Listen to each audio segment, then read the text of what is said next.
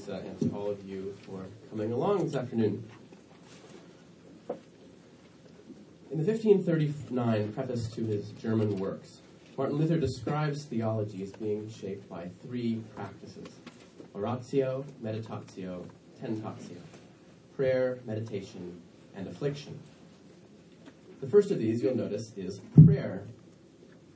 My paper today will seek to trace what this claim about the priority of prayer in theological method means for Luther in the context of his wider thought, in order to illuminate what, to my mind, remains one of the most creative and lastingly relevant dimensions of his theology 500 years later, namely, his account of the deep and irreducible connection between experience and the practice of theological reasoning.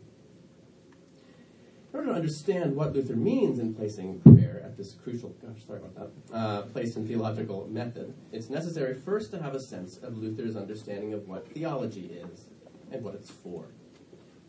In what follows, I'm building particularly on Oswald Bayer's penetrating analysis of this topic, as well as some of my own recent work on the specific ways that Luther appeals formally to experience in developing his views on salvation and the Christian life.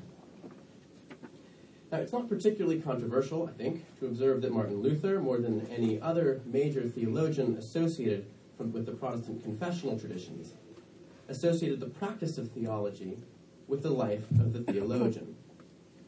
Although many later Protestants acknowledged the great importance of prayer, as well as the dangers involved when theology does not take practical and pastoral realities seriously, part of what made Luther so original was the way that he made the life and experience of the theologian, in an important sense, constitutive of her theology. For Luther, the raw material of theology, is one of the main raw materials of theology, is our own experience in the world and with God. Where this raw material is not fundamental to our theologizing, then in Luther's view, we are not in fact doing theology. We're engaging in what he calls speculation, or mere reasoning. And we are very likely, specifically, to be deceived and mistaken in our reasonings and in our exegesis. There's much that could be said here about where Luther got this idea. In part, it's a legacy of the Augustinian spirituality mediated to him during his many years as an Augustinian friar, and especially through his superior in the order, Johannes Staupitz. Partly, too, Luther was influenced here by a certain tradition of mystical theology, especially in Germany. And partly he felt that this was the practice of Scripture itself. But in any case, Luther famously summarized this view of the importance of experience with the dictum sola experientia facit theologum. Experience alone makes the theologian. So what exactly did he mean by this? Luther believed that the main task of the theologian is to interpret the Bible. And his dictum thus means that our own experience must inform our interpretation of the Bible.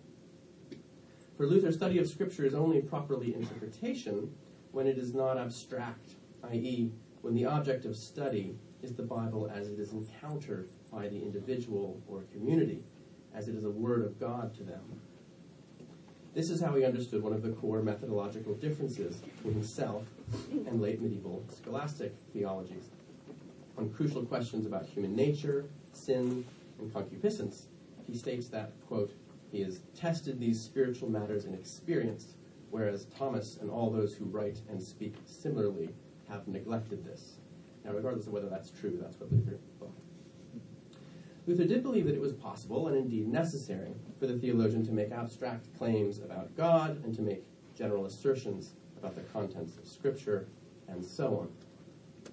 But for Luther, all of these tasks are primarily significant as they come to have a bearing on the practical life of the Christian, as they help to enable and sustain a real encounter between the individual and God. So given all of this, one of the great creative tensions running through Luther's theology is the relationship between this very high valuation of experience over and against theological speculation, on the one hand, and his highly pessimistic anthropology, on the other. Luther, of course, had a very robust, indeed quite radical view of sin. As he puts it in his Romans lectures, quote, Scripture describes the human person as curved in on himself, incurvatus in se, so that he uses not only physical but even spiritual goods only for his own purposes and looks out for himself in all things. What Luther meant by this claim that human beings are curved in on ourselves is that whatever input the individual or community receives, she immediately and inevitably bends to her own sinful devices and desires. So, for example, when we hear some important news, some big event, whether happy or sad, often our first thought is not for those actually involved or for others, but rather for how it affects ourselves. This kind of instinctive orientation to the self rather than to others is, I think, much of what Luther meant when he said that people are curved in on themselves.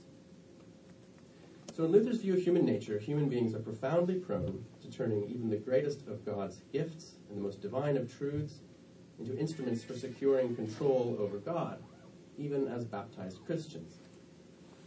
In relation to theology, this means that without a particular kind of intervention of the Holy Spirit, theology is similar to what Ludwig Feuerbach would later think that it was, namely, an idolatrous projection of our own thoughts, needs, and desires onto God, such that, as he said of the enthusiasts, quote, all idle dreams become nothing but God's word. So on the face of it, these two broad features of Luther's thought that I've just outlined appear to be incompatible. To say that experience makes the theologian appears to be a fundamental affirmation of the value of the experiences of the human subject for learning about God. But to say that human beings are incurvatus in se would seem to imply that our own experiences are actually quite useless for learning about God. We'll only learn about ourselves, projected into the sky, not about the living God of Scripture. The answer to this apparent problem is that Luther in fact understood experience in a particular sort of way. Luther talks about the kinds of experience that makes the theologian, when he elsewhere clarifies that what he means are the sorts of experiences that pierce the veil of human egoism and that teach us the very things we don't want to know about ourselves. As Luther puts it in his second lecture series on the Psalms, quote, he becomes a theologian in that he lives, yes, even more so, in that he dies and delivers himself to hell, not in that he knows, reads, or speculates. Luther explains the point at more length in the Table Talk. Quote, we ought not to criticize, explain, or judge the Scriptures by our mere reason, but diligently, with prayer, meditate thereon and seek their meaning. The devil and afflictions also afford us occasion to learn and understand the Scriptures by experience and practice. Without these, we should never understand them, however diligently we read and listen to them. The Holy Ghost must here be our only master and tutor. So what this means is that the kinds of experience that make the theologian are first and foremost experiences of suffering, affliction, and need. Experiences which, as Oswald Bayer puts it, quote, we do not design, but suffer. It is these cruciform experiences, which come to us from without, and which we would much prefer to avoid, that are the instruments the Holy Spirit appropriates to teach us the truth about our own sin and need, and about God's response to it. This is part of the meaning of Luther's theology of the cross, and in particular his claim in the proofs of the Heidelberg Disputation that God can be found only in suffering and the cross. The model of God's communication to us, then, in Luther's theology, is not that of a teacher to a student, but of a doctor to a patient. And because human beings are curved in on themselves, they're very good at deflecting and avoiding uncomfortable truths. The best tools in the doctor's toolkit are thus the ones that we would never seek out of our own devices. For Luther, this pattern is both the pattern for all Christians as they learn about God, and it's the pattern of the formal theologian as he or she goes about his work. Through such experiences, the Holy Spirit, as it were, crafts the theologian into someone who has eyes to read the Bible as, Luther anyway, believed it should be read, as a word of compassion to those troubled by sin and anxiety, and as a balm for the weary. This is a position that Luther held to throughout his career. As early as the first Psalms lectures in 1513-14, 26 years before the preface to his German writings, he's already able to articulate this connection between experience of affliction and exegesis. Quote, in tribulation, the exegete learns many things which he did not know before. Likewise, many things he already knew in theory, he grasps more firmly through experience. And this is precisely what Luther himself actually did in his exegesis at many points. To give just one example, in 1515-16, in a crucial step towards the development of the doctrine of justification by faith alone, Luther determined, with the help of Augustine, that St. Paul's laments in the 7th chapter of Romans about inability to do what he knows is right describe Christian rather than pre-Christian experience. In other words, as Luther puts it, well, the divided eye in Romans 7 refers to the spiritual rather than the carnal man. In Luther's comments on the passage, in 3 separate cases where Paul describes what he knows and finds about sin in his life, Luther glosses the text as referring to what Paul knows through the experience of contending against sin. He always glosses it as experience. So here then we see a good example of how Luther's own experiences seem to have played a key role in his exegesis of a difficult or contested passage. Before returning at last to how prayer relates to all of this, there are 2 final sort of short observations that I'd like to make about Luther's understanding of theology. The first is to underline that part of what all this means is that Luther's understanding of theology is highly dynamic. Because human beings never fully escape sin, because true theology can only come out of actual experiences of life over time, theology is always in a process of engagement between our actual current experiences and afflictions, which are constantly changing, and the text of Scripture, which never changes. This means that the theologian, as it were, can never go on autopilot. Unless we're constantly having our experience transmuted by the Holy Spirit into the raw material for theology in the laboratory of Scripture, our theology will tend to fall back in on itself and become an exposition, once again, of the reasonings of the theologian rather than actual insight into Scripture and the work of God. Oswald Bayer characterizes both the beauty and the challenge of this way of thinking about theology when he notes that for Luther, quote, the subject of theology is a living, dramatic event. It is as difficult to depict as a bird in flight.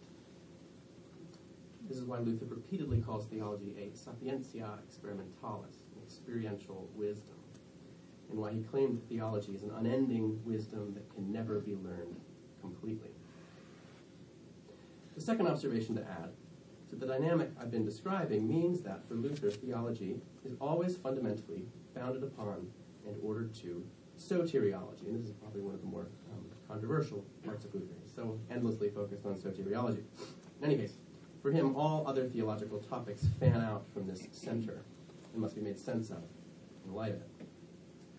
As Luther famously defined it, the subject of theology, quote, is the sinning human being and the justifying God. That's the whole subject of theology.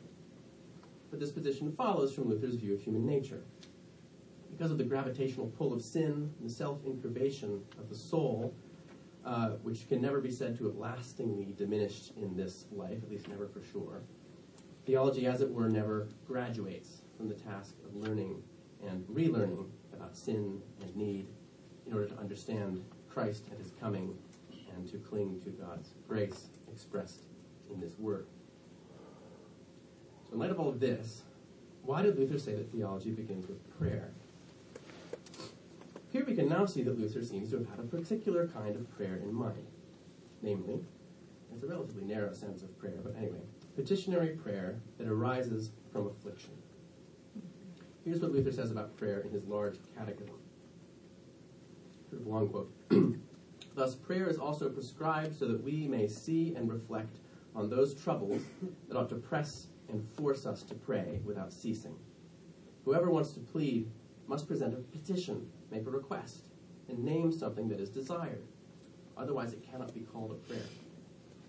If such prayer is to be a prayer, it has to be done with earnestness, so that one feels one's need, and such a need that it squeezes us and drives us out to call out and scream to God. Consequently, the prayer should also serve to remind us of our many needs so that we consider them and take them to heart. We all have a sufficient amount of need, Luther continues, but it's our failure that we do not feel and see it. God wants you to voice your needs and desires, not because God does not know them, but so that you set your heart on fire to long all the more and more strenuously, and to spread your arms to receive much. So this sort of prayer, petitionary prayer that arises naturally out of the intense and concrete needs of individuals and communities, brings together the threads in Luther's thinking that I've been describing. It arises out of affliction and need, and thus bears within it the truth of the difficulties of the human situation, at least as Luther saw it. It furthermore incorporates the Christian's real personal experience into her relationship with God, and so keeps her speculations and reasonings grounded in reality. And finally, it creates humility. There's no such thing in Luther's view as a purely intellectual humility, a kind of propositional assent to the assertion of human sin is not the same as humility. True humility arrives over time through the ongoing life and practice of the theologian in her engagement with God and the concrete realities of her life. The central part of such practice, of such engagement between the theologian and God, is prayer. So petitionary prayer is thus both the performance and the actualization of Christian humility. And for Luther, it is precisely as this that prayer is the starting point for theology. So to return to where we started, to Luther's preface to his German writings in 1539, here's how Luther describes it.